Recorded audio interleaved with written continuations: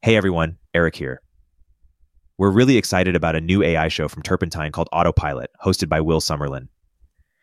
This podcast explores the adoption and rollout of AI in the industries that drive the economy, and the dynamic tech founders bringing rapid, scalable change to slow-moving industries. From law to hardware to aviation, Will interviews founders backed by Benchmark, Greylock, YC, and more to learn how they're automating at the frontiers in entrenched industries.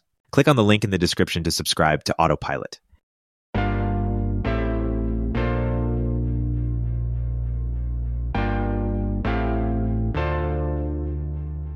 Welcome back to Turpentine VC, a podcast where we discuss the art and science of building successful venture firms, VC to VC. I'm joined by Miura-Ko today, who's a co-founder of Floodgate, along with Mike Maples, who you heard on episode 7 of our show. Anne and I cover a bunch of new ground we didn't get to in our Mike episode, including how Anne would go about starting a new, differentiated firm in 2023, how Floodgate developed their ideal fund size and portfolio construction, how Floodgate's partners help their founders achieve product market fit, and more. If you like what you hear, please do subscribe and leave us a review. We also started a companion newsletter, which sends the top 3 insights of each episode straight to your inbox. We'll link it below in the show notes. Without further ado, here's my interview with Anne. Anne, welcome to the podcast. Floodgate is the first firm for which I've had two partners on. Awesome. As a first topic, I find you always so thoughtful on macro. We're having this conversation in early September 2023. Why don't you give a bit of overview of kind of where we are in the cycle right now, or how venture capitalists should be thinking about the macro as it relates to LPs, maybe as it relates to deploying, or at least how you guys are thinking about at Floodgate? First and foremost, it's really important to, I think, understand that when we talk about the macro around the economic environment, so let's say exits, what are interest rates, whether or not IPOs are happening or not, the government, all of those things are noise on some level, because when you get started with a company, those are not the things that make or break the business.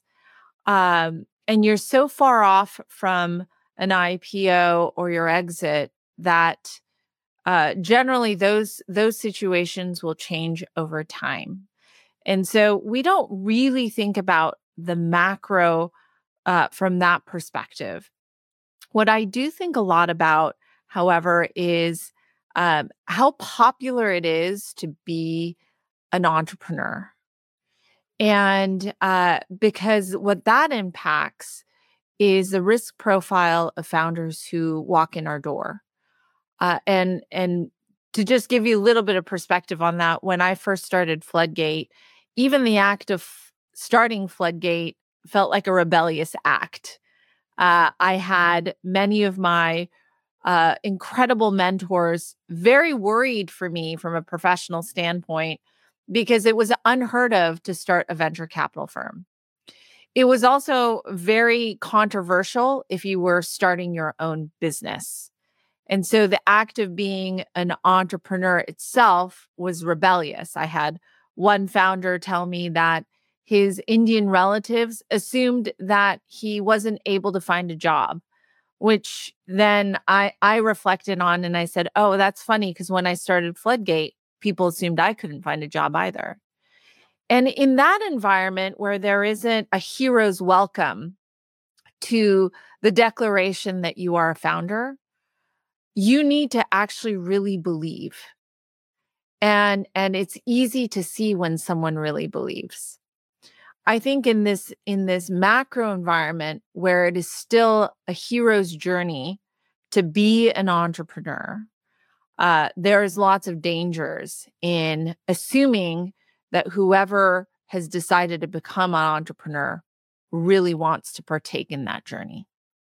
That's a great overview. Is it fair to say that this time period is better for incumbents and incumbent venture firms and harder for new firms? Better in that there's going to be less capital in the system, such that there's lower prices, more proven entrepreneurs or more dedicated entrepreneurs, and it's going to be harder for new entrants to raise capital for a while? Oh, I don't know about that. I mean, it's really interesting. When I before my PhD, I actually worked at CRV, and my second day of work was 9/11.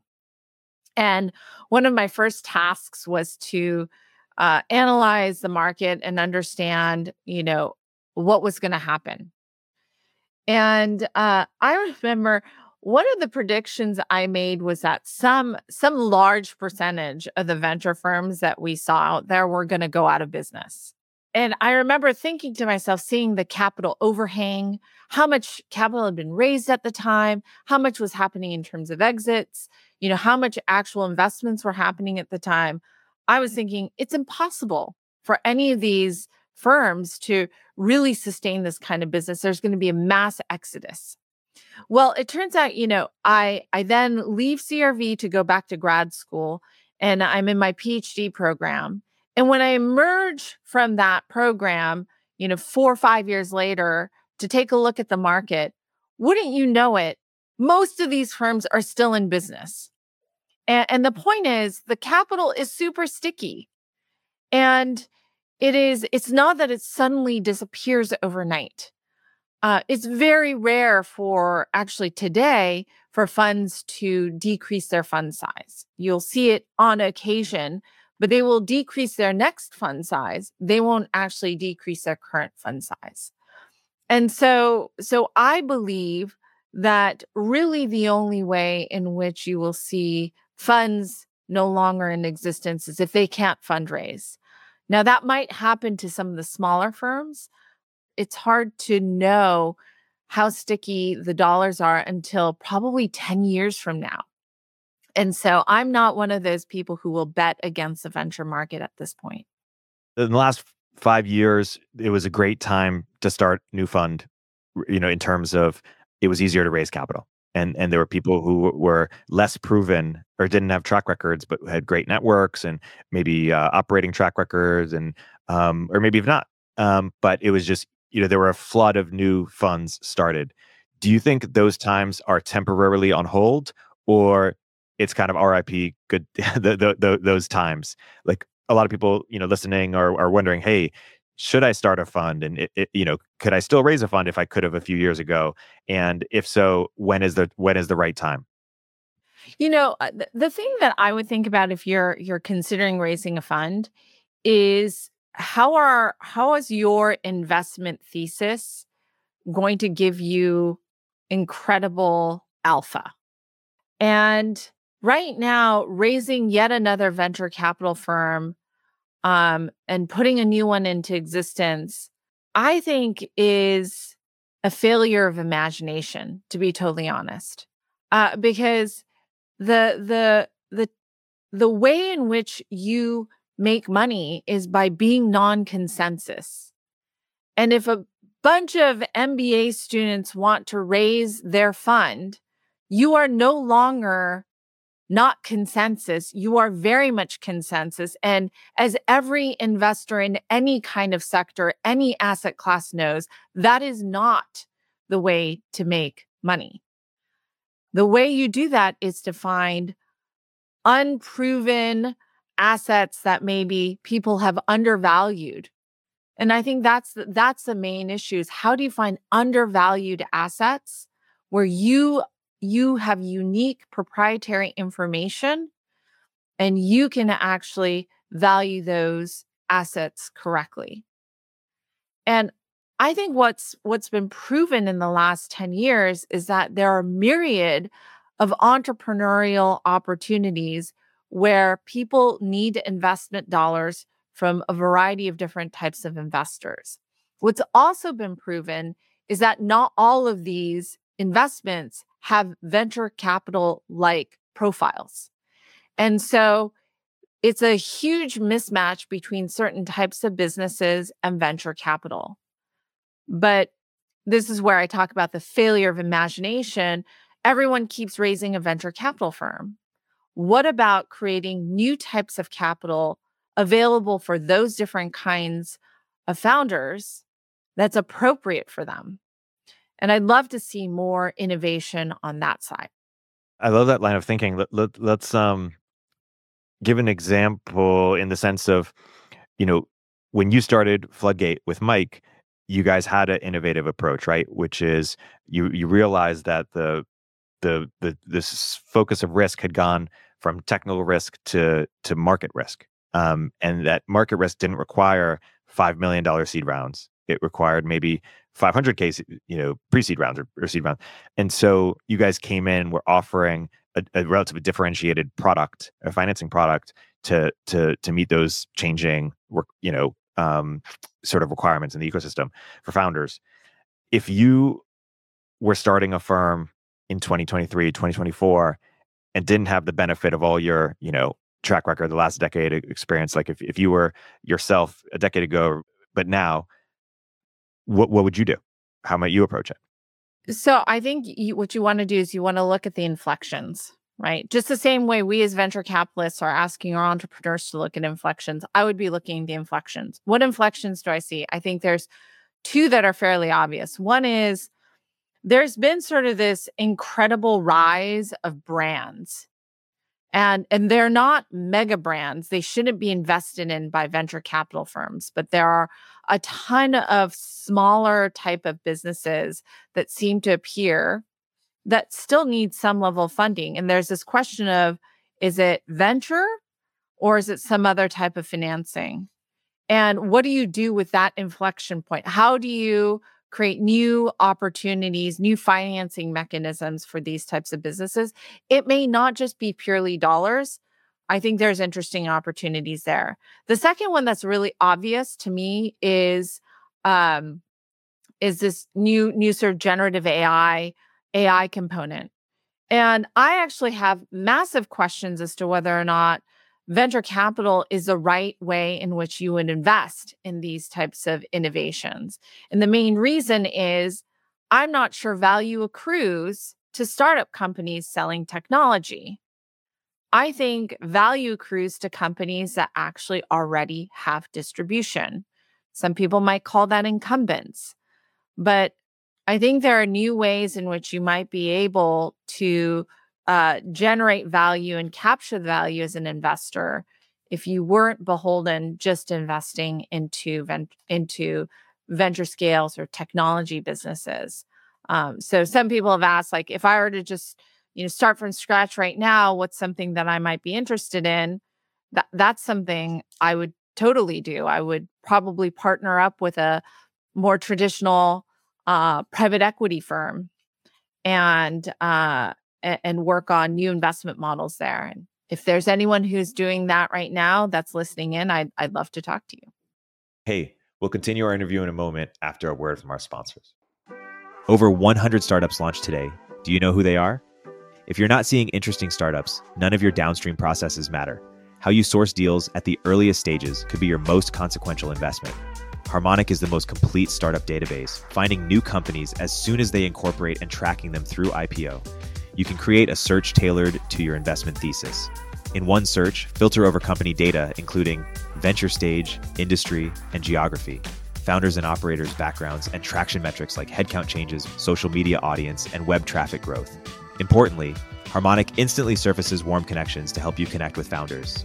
The results are delivered on autopilot, wherever you most need them. Over Slack, email, or via API, directly into your CRM, integrating seamlessly into your software stack. Learn why Craft, Bedrock, NEA, and hundreds more trust Harmonic's data by visiting harmonic.ai or use the link in the description. Make sure you mention our podcast, Turpentine VC, during your demo.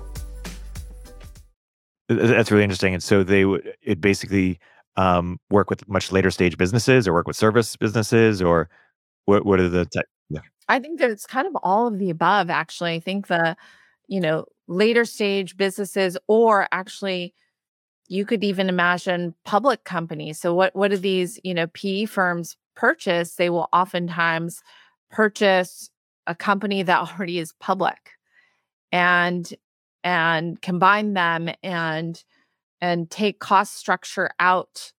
And usually that is by creating more efficiencies across all of their acquisitions.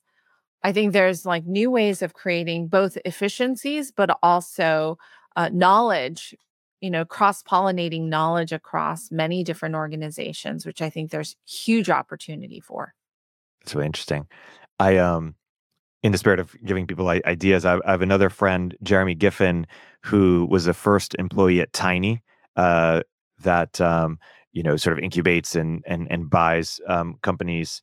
And what he's trying to do is create a vehicle to buy some of these companies that are massively overfunded, but actually have real revenue and actually have potential, Yeah. and kind of clear up the Yeah, we've seen that with SaaS yeah. businesses and combining them and giving them a little bit more scale, reducing their customer acquisition cost. And actually, because some of these SaaS businesses actually do create real value for their end customer. It's just not quite at the scale that they need to. And so they're stuck. And so you see this quite a bit. Yep. And also, I have another friend who's trying to create a vehicle to invest in, I think, companies either about to go public or who are public. I can't remember which one, but just feels that they're massively undervalued in this kind of correction time, but still have long-term potential. Floodgate has stayed pretty consistent, it feels like, to your original mission, or relative to other firms, who have gone massive, aggregate AUM, become multi-stage. I'm curious how you guys are famous for saying your fund size is your strategy. How have you sort of settled on the ideal fund size, sort of portfolio construction, portfolio company size, in how many companies you need in a fund that you feel is a right model for you guys? Yeah, I think for us, we think about what each partner is capable of delivering on. And so we have sort of a checkbook mentality for each partner. We also have to be honest about what is the stage of investing that we love and we're good at, and where will we see not so much economies of scale, but like over time, how will we accumulate knowledge that is really valuable and unique? And the thing that we really settled on early on and we continue to double down on is this notion that even though we're investing very early, we are high conviction investors. And that means a few things. One is this is the only stage at which we will invest. You can't come back to us at the A or the B and say, "Hey, we really liked that first meeting. Let's talk again." This is our only shot. The second is that it's the only thing we really know. So we know -1 to 0 and 0 to 1. And we know it really well because we only each partner's making 2 to 5 investments per year. This year I've made 1 investment. Last year I made 2. And so, and my pacing has been roughly 2 to 3 the last few years. And I really understand the decisions that our founders are going through on any given moment. And what that affords us is the ability to say, okay, when they moved from this direction to this new direction, we understood why they did it, how they did it, and what were the drivers for making these decisions. And we think that those stories are incredibly important as we guide new founders in their new sets of decisions. And so we're experts at that. We're experts at helping founders figure out the company that they want to work on, even before they have an idea, and helping them refine on that idea. We're experts on, once you've landed on an idea, how do we help guide you to, do you have product market fit or not? And that's the only thing we focus on. And sometimes, because we're so involved at that stage, we'll be asked to stay on the board even longer. So I just finally rolled off the board of Lyft, but it was a 13-year journey for me. And I'm proud of that, because I feel like it's a representative of the fact that as a seed stage investor, we take our job very seriously And it's not just sort of a series of seeds that we're sprinkling everywhere and hoping that one sort of luckily takes on. That's a fascinating overview. On the product market fit question, how do you know if you have it or you don't? Some people say, "Oh, you'll know if you have it, and if you don't, if you don't know, then you don't have it." What is sort of your? Is that too simplistic, or what is sort of your litmus test in terms of helping entrepreneurs sort of realize, like, do they have it, do they not, et cetera? So I think like, do you have it or do you not is less important than what do you do if you don't have it, right? And I think that that whole question of like the litmus test is most founders will come back and be like, "Oh, I Yep. guess I don't have it." And so how valuable Right. is that test? It's like not valuable at all, especially if your investor is saying, "Well, you'll know it when you Yes. have it." It's like the least helpful thing that someone can say. And so to me, it's about how do you help someone figure out signs of life, but also like what's keeping you from getting there, right? Is it this market? This market isn't big enough. Is it that, you need to just add more geographies in order to see? Do you have a problem in pricing? Is it that the product offering isn't compelling enough? How do you know that? Um, but most people will just spend a ton of time on, well, okay, like if you have this product and this is the value proposition and you turn this button from green to red, like maybe you'll see more conversion. It's not in those kinds of details. It's in sort of more the meta, which is around what is your business model? Who else is in this ecosystem? What role are you playing? How do you figure out whether or not that role is appropriate or not? Who else, might be trying to get into that position? Do you have to educate your customer or do you not have to? There's all of these different dimensions. And the reason there isn't a recipe book for product market fit is that it is a very individual journey line for every company. And so I think it is extraordinarily frustrating because if there were a recipe book, then like, as a lazy investor, I would be able to come in and just say, oh, okay, like here's a checklist. And I know you haven't done A, B, and C. And so therefore, you don't have product market fit and you need to do these steps in order to get there. It doesn't work that way. You actually have to understand the nature of the business, what has been happening, what's the historical, path this company has taken. And only then can you really engage in that dialogue. You talked about how you think about your firm strategy based on your guys' skills and interest. What would need to be true for you to change or evolve your strategy such that you're doing something like also leading Series A's, or when you look like how would the market need to change, or the sort of venture landscape for you to add something material to, or change something material to what you do? For us to do a, Series A as a new investment, I think we would just have to actually be hiring in a completely new skill set into our organization. Because I think that stage of growth is just so fundamentally different from the expertise that we have. It would actually also have to change the way we run our decisions because, to be honest, like for us, we're so early that the only thing we ask of our partners is that you pound the table. Like you have to personally have conviction. I think if we were writing much larger checks, $10 million into Series A's, I would believe we need to have much more interest areas where we have significant expertise and coverage. We couldn't be generalists. And we would actually need to track companies in a very fundamentally different way.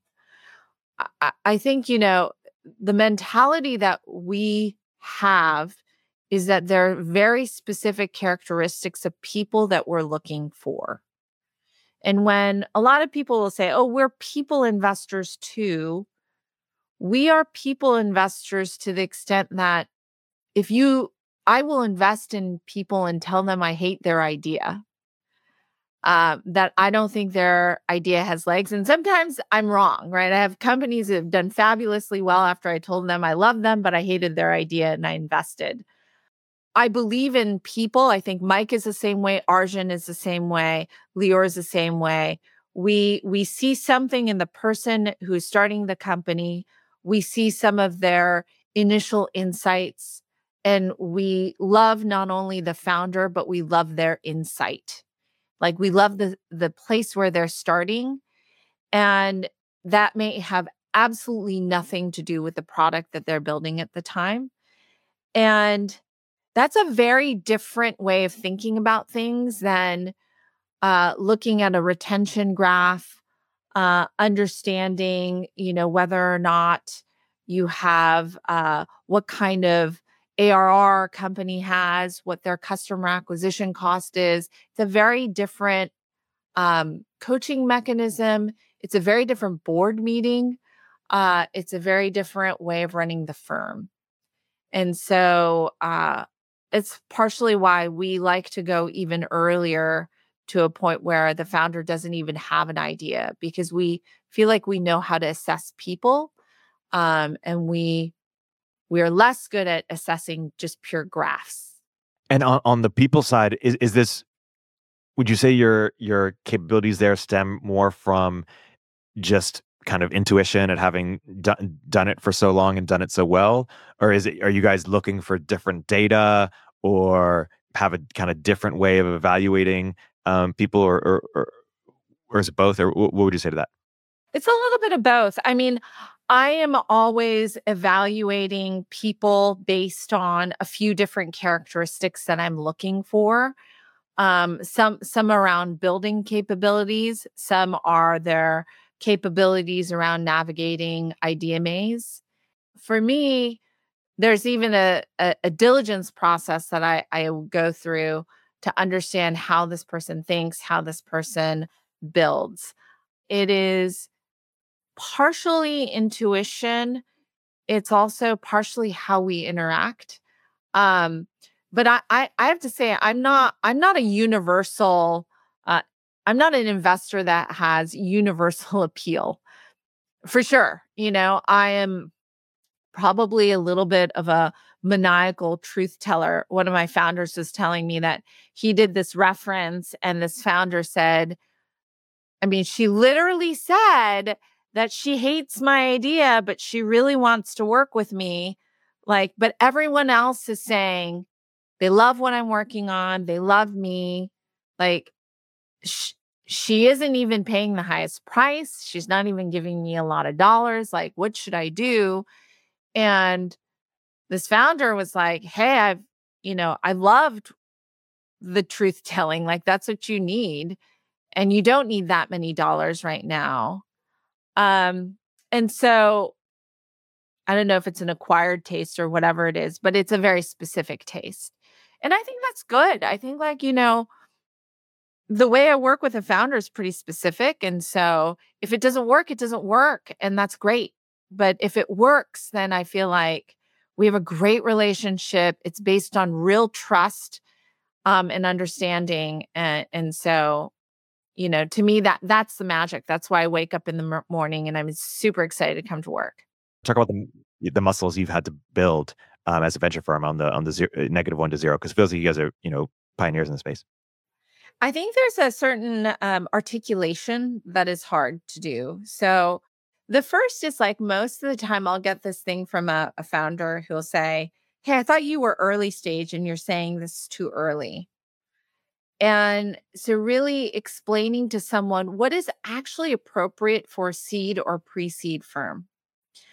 And in my mind, for a seed or pre-seed firm to have any kind of advantage at all, you can't be in the mess of competition.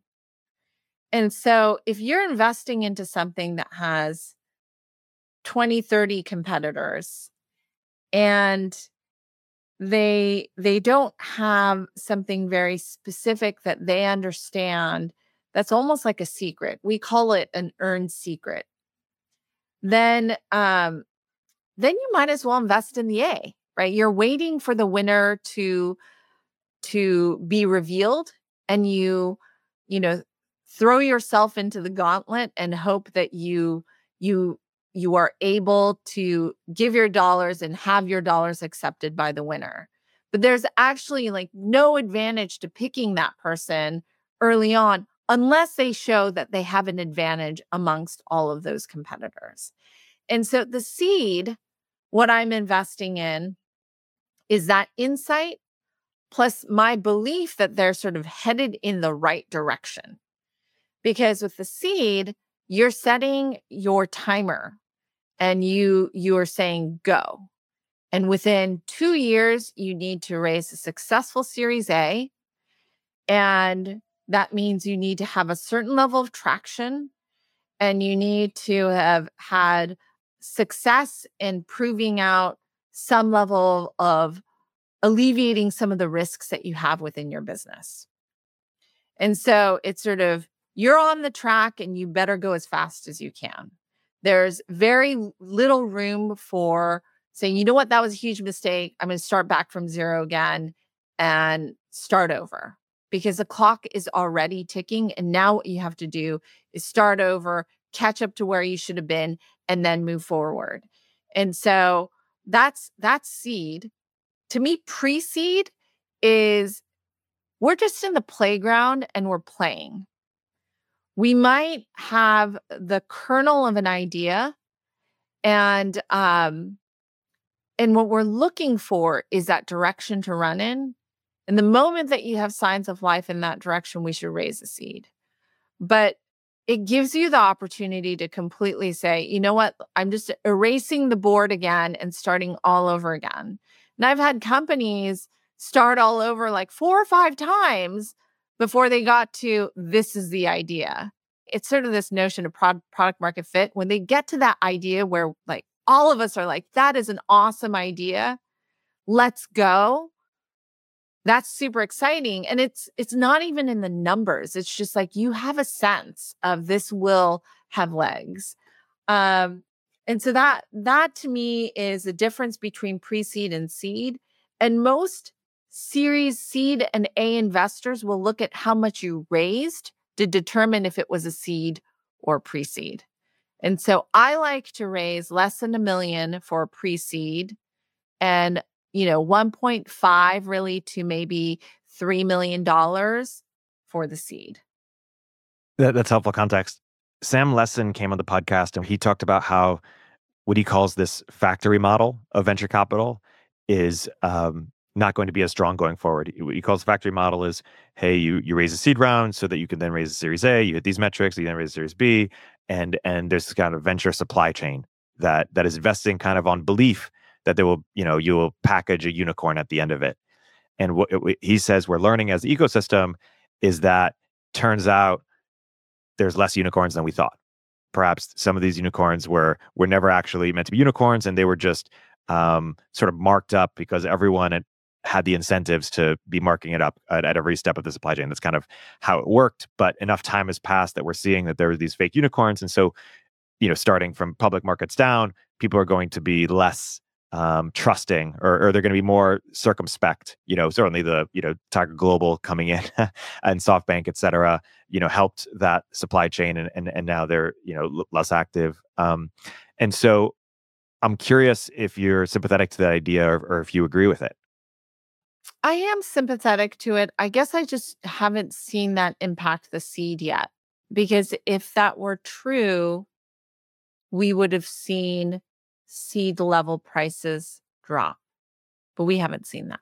I think the implication is more that, or one of the things he says is, sometimes instead of raising a seed round just to raise a Series A, maybe companies will raise maybe a bit more in the seed and maybe have the option to being profitable afterwards.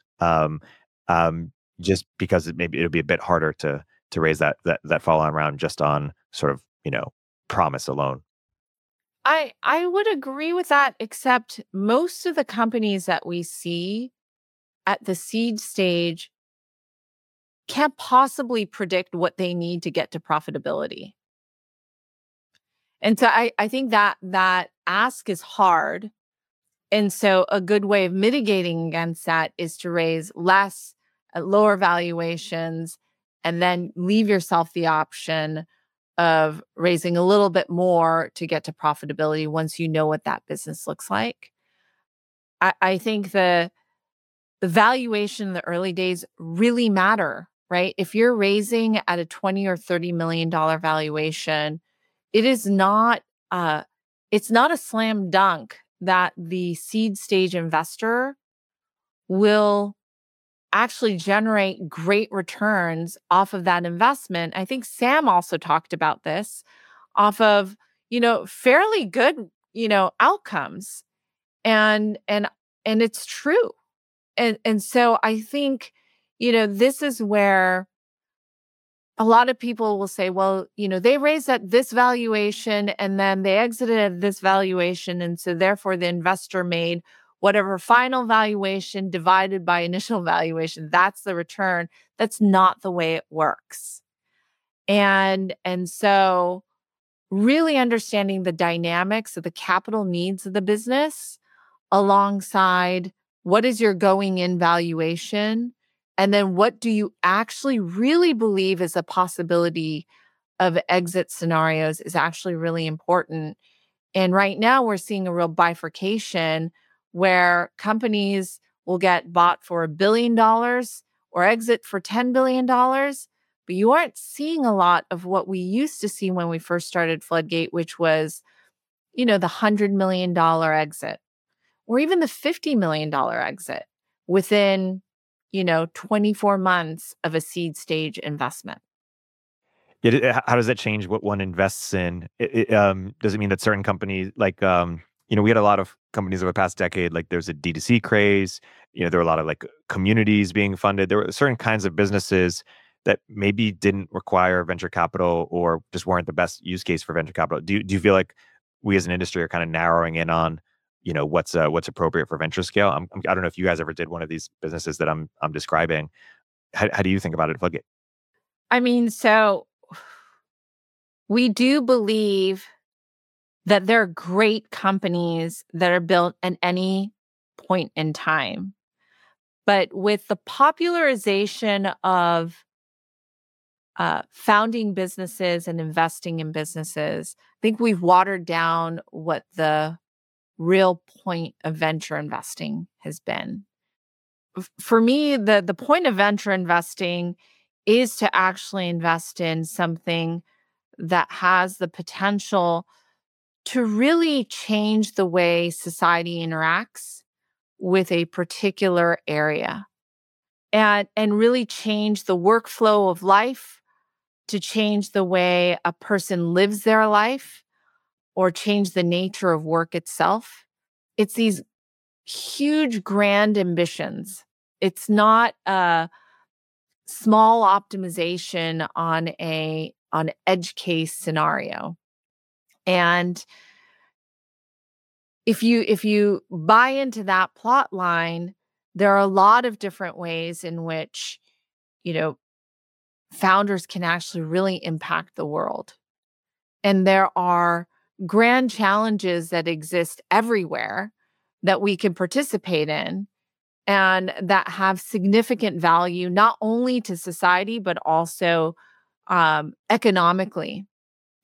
And so, I think a lot about that. I think about, where do you have the opportunity to really change the nature of an industry? Where do you have the opportunity to really make a difference? And does this piece of software have the potential of sitting front and center within that?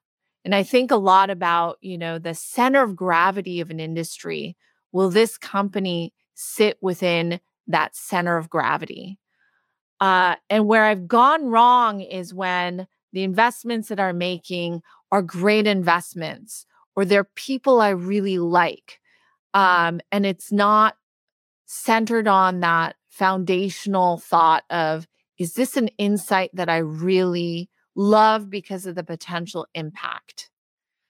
And when we come back to that, and when we come back to this notion that we talk a lot about, greatness is a decision, and it's a decision you constantly make, then you start to realize there are companies that are really worth investing in. And there are other companies that you just really like, but it's just not our business model. So you would have been unlikely to do something like a Dollar Shave Club or Casper or Blue Apron or one of these types of businesses. And they were great investments. That makes sense. Going back to your AI point, I remember, when Clearbank and Pipe came out, they were talking, it was kind of a, new way of funding, SaaS businesses that was perhaps a better fit given the economic environment at the time. Um, and Clearbank also had a mantra of, hey, venture capital should be for funding a different kind of risk, or a different kind of profile company. I'm curious, if there's some parallel to AI, where in fact, even on a startup level, these companies have to raise, they need this capital for the age 100s or whatever it is that, and what is the best sort of finance vehicle for that? Is it venture, or is there some other instrument? I think it depends. I think AI is actually turning out to be not just sort of a technology. It's not an industry. It is this inflection point. So the way I read AI right now, and we've been investing into different versions of AI since 2000, I guess 10. My math modeling background kind of plays into this. We invested into what was called big data previously, and that was sort of machine learning algorithms. And even back in 2010, you could see that was going to impact healthcare. It was going to impact financial services, defense, all of these other spaces. And then we got super interested in the data behind that. So some of it was like around personal knowledge management or knowledge management. And, today what we're seeing is this real interesting inflection point from a technology standpoint, which now has given compute an API to humans. And that what that means is now it's made compute a collaborative function. So now I'm not just giving instructions to computation, but rather we're collaborating together to discover things. And that's just a very new model of working with these resources that we've had. And I don't think we've scratched the surface of what that means.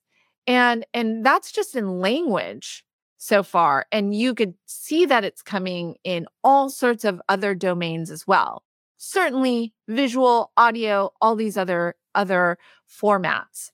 And so, saying that, what's the right financial mechanism for AI is a little bit difficult, because I think there are definitely places where we can actually make real investments.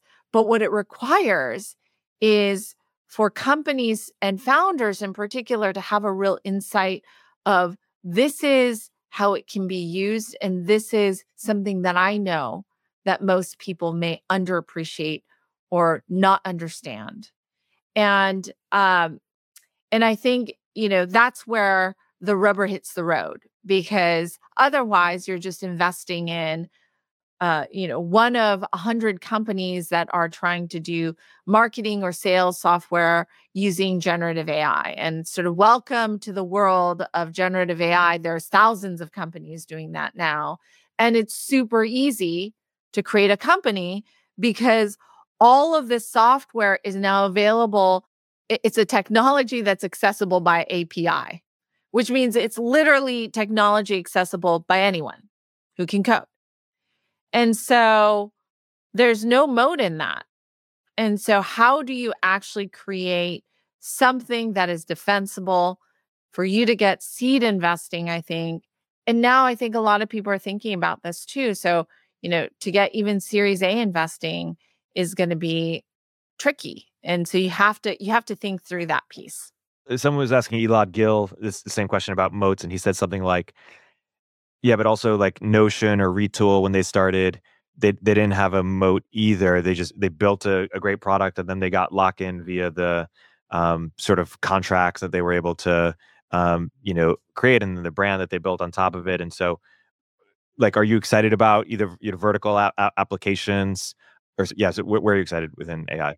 So, number one, on that front, again, if you're a Series A investor, you have a huge advantage there, right? Because you can wait until they've kind of gone on their walkabout through the wilderness, and then they've come out on the other side and they figured it out. So that's sort of one thing. But as a seed investor, we are looking at places where founders will have some advantage. So one is a natural place where I see a lot of other investors saying this too, is just sort of verticals. And so if there's a way in which you can describe why a new foundation model needs to exist in this space, so maybe the tokenization is a little bit different given the data that you have, I think that's really interesting. And we've seen a bunch of companies in that space. And there's reasons why, like, the workflow becomes really important. And how do you own that workflow? How do you own the data? There are a lot of examples where, founders are working in very like unsung verticals. And I think that's super exciting. The second is, I think we haven't really figured out UI either. So going back to this Notion example, everyone is so stuck on ChatGPT that everything looks like a messaging app. And I don't think that's necessarily the only way to unlock the power of LLMs. It's definitely a way of doing it. And everyone's still stuck on prompts. And so, I'm always curious about new mechanisms by which the end user interacts with the model. And I also think that, the ability to create new ways of leveraging LLMs will be really interesting. So, whether it is running simulations, leveraging these LLMs, I think there's new ways of understanding what language means. And so therefore, how do you actually, attack the language or create new ways of interacting with language? I think that's really interesting as well. I want to be mindful of time. This is a great place to wrap. Anne, thanks so much for coming on Turpentine VC. This has been a great conversation. Thank you. Turpentine VC is a podcast from Turpentine, the network behind Moment of Zen and Econ 102. If you liked the episode, please leave a review in the Apple Store or rate us on Spotify.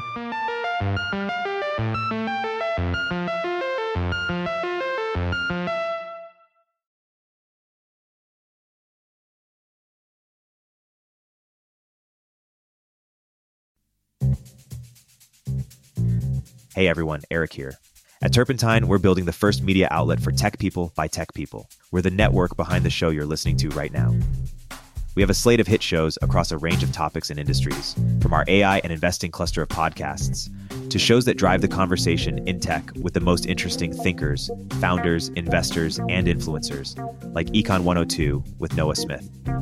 We're launching new shows every week, and we're looking for industry-leading sponsors. If you think that might be you and your company, email me at ericaturpentine.co. That's ERIK at turpentine.co, and let's partner together.